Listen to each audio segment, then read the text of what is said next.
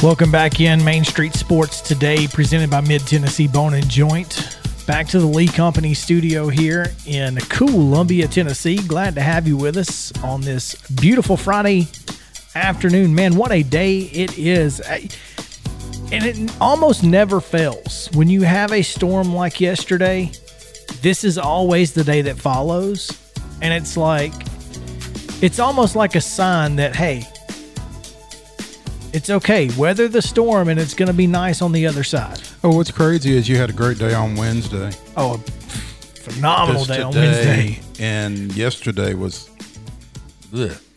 I mean, we literally had a river in the street next to the building. Yeah, it's pretty crazy. Yeah. But we weathered the storm. You guys weathered the storm. And now the weekend is upon us. Do you know who did not weather the storm, Mo? I do know who did not weather the storm, actually. The Lady Vols last night did not weather the storm. And again, for the third time, 3 times in a row, you mentioned trap game on this show. And somebody gets trapped. Seems to come to pass. Yeah. So we were excited. Perhaps this could be a trap game for South Carolina. Perhaps. Yeah, let's look at their schedule. That being said, we were excited about this Tennessee-South Carolina matchup and still are. I mean, there's no reason to not be excited. You are going to get a really good women's college basketball game on Sunday at noon. So let's talk about it. And to do that, we'll bring in the expert. Michelle Vopel of ESPN certainly knows about these two programs, these two teams, and these two coaches. So, Michelle, thanks for taking some time with us today. Welcome in. Thanks for having me. I appreciate it. Hey, Michelle. We had you on a couple of weeks ago. Chris was unable to be with us, but so I made them get you back. Yeah, so I could, but just kidding. But things didn't go so well coming out of that show for UT. They got started a little early this time around with the 74-64 loss down at Tuscaloosa last night, and losing Jordan Horston in the process, some sort of an arm injury, it seems. Have you heard anything? What's the latest on that you know? Yeah, I'm not sure exactly how long Jordan's going to be out. I think that's obviously a huge concern. She's been really the heart and soul of this team. It's just kind of like when it rains, it pours. And I'm hoping I'm not the cause of this, because I think the last time I was on, I was really talking up the Lady Vols, and that night they lost to Auburn. So I hope it's not me. Let's put it that way. You hope it's not you. We hope it's not really us. weird. Yeah, because they went through some struggles there. They lost that game to Auburn. I think they lost another one to Florida in that stretch. And I really don't think it's us, Michelle. I really think it's them. They've been a little inconsistent. Although one thing that you pointed out when you spoke with us was your concern with their turnovers. They only had 14 in this loss last night to Alabama. Yeah, it's been interesting. Just the games that they've lost. The Auburn game really, I felt like, came out of the blue. I don't think anybody saw that loss coming. They were, they were named the number 1 seed that night in the early reveal from the NCAA, and Auburn, pretty much hadn't won. I think they were on a 23 game conference losing streak, and I think that loss really shook the Lady Vols. They'd lost Kean Green, which obviously a big loss off the bench, but I just think their confidence got rattled, and Kelly Harper's talked about that. But that's lasted. They haven't been very good on the road, and the SEC is so difficult a conference that if you give a team an opening, or in the case of it seemed like last night, it was just like Tennessee seemed like they were down 10 points before the game started. So it's going to be a real gut check game, if you will, going into South Carolina on Sunday. And you talk about this team kind of struggling on the road. Coming out of that Auburn game, they defeated Arkansas 86-83 in overtime at Thompson Bowling, but then they went to Florida. They got beat by 25. They went to UConn. They lost pretty big there. Bounced back with a couple of home wins before losing to an Alabama team that they beat pretty handily at TBA. So maybe it is the home thing, and maybe that bodes well for them, because after South Carolina, they finish up with back-to-back home games against Mississippi State and LSU before the tournament, which, quiet as it's kept, we are approaching the last week of the regular season in SEC women's basketball play.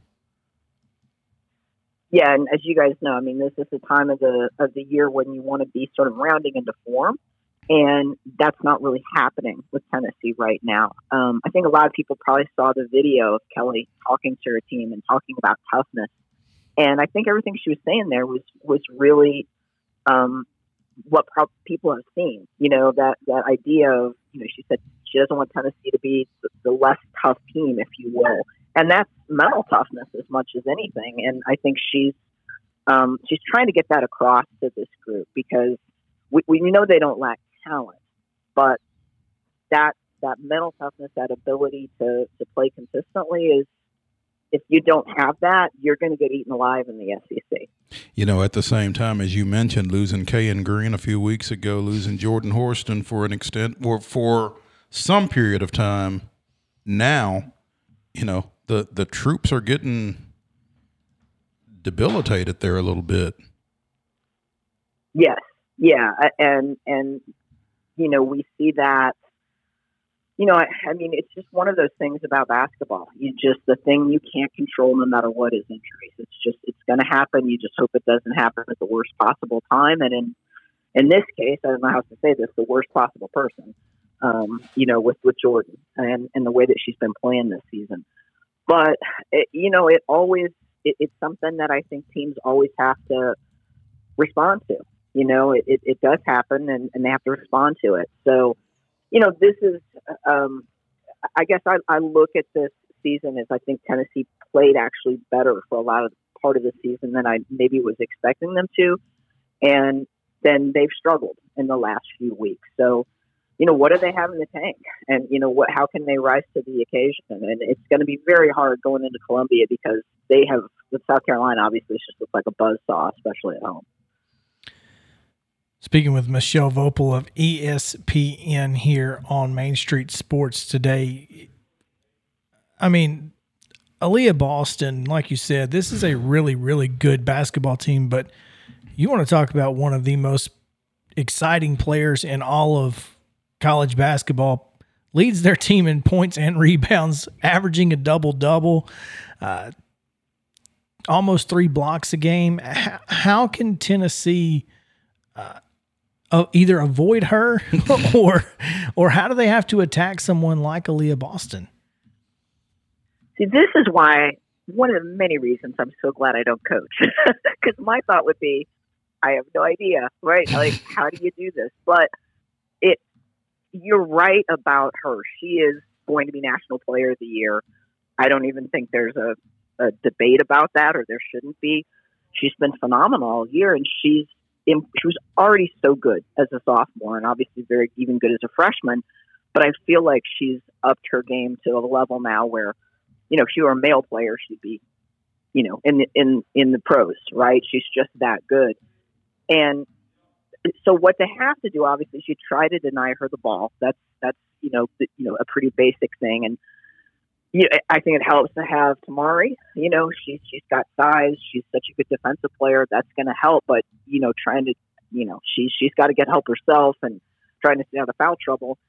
And then you just look at all the other weapons they have and how good defensively they've been. I mean, they are on pace to be one of the best teams historically in the SEC, a conference, as you guys know, that has always been the best in women's basketball on defense.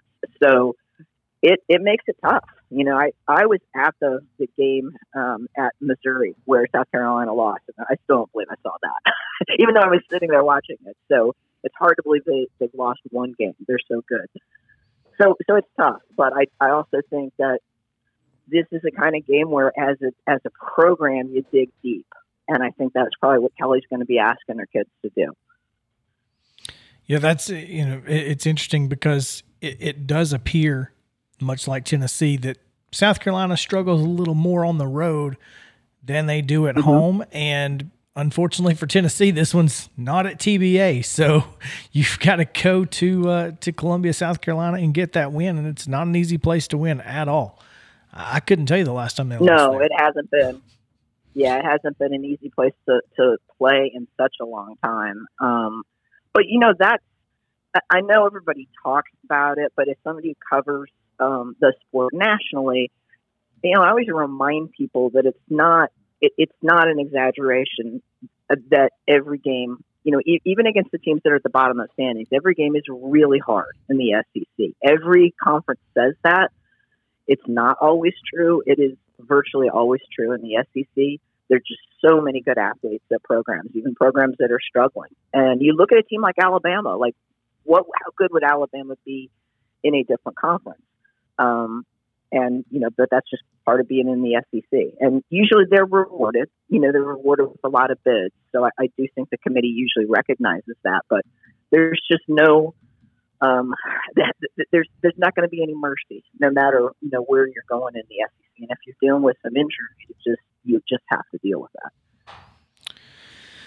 Michelle Voepel of ESPN.com with us here. Michelle, thanks so much for taking some time with us, and we always appreciate your insight into women's basketball, especially here on this show. So we thank you, and I look forward to talking to you again. Thank you, and thanks for all you guys do for women's basketball. I appreciate it. Absolutely. All right. When we come back, there's a little college football news, kind of broke a little earlier today, but also I was reading a story on Bleacher Report about the most anticipated college football rematches of 2022, and there's some interesting stuff on a top 10 list from Bleacher Report. So get your thoughts on it on the other side of the break. Y'all stick around. Main Street Sports Today, presented by Mid-Tennessee Bone & Joint. Back after this.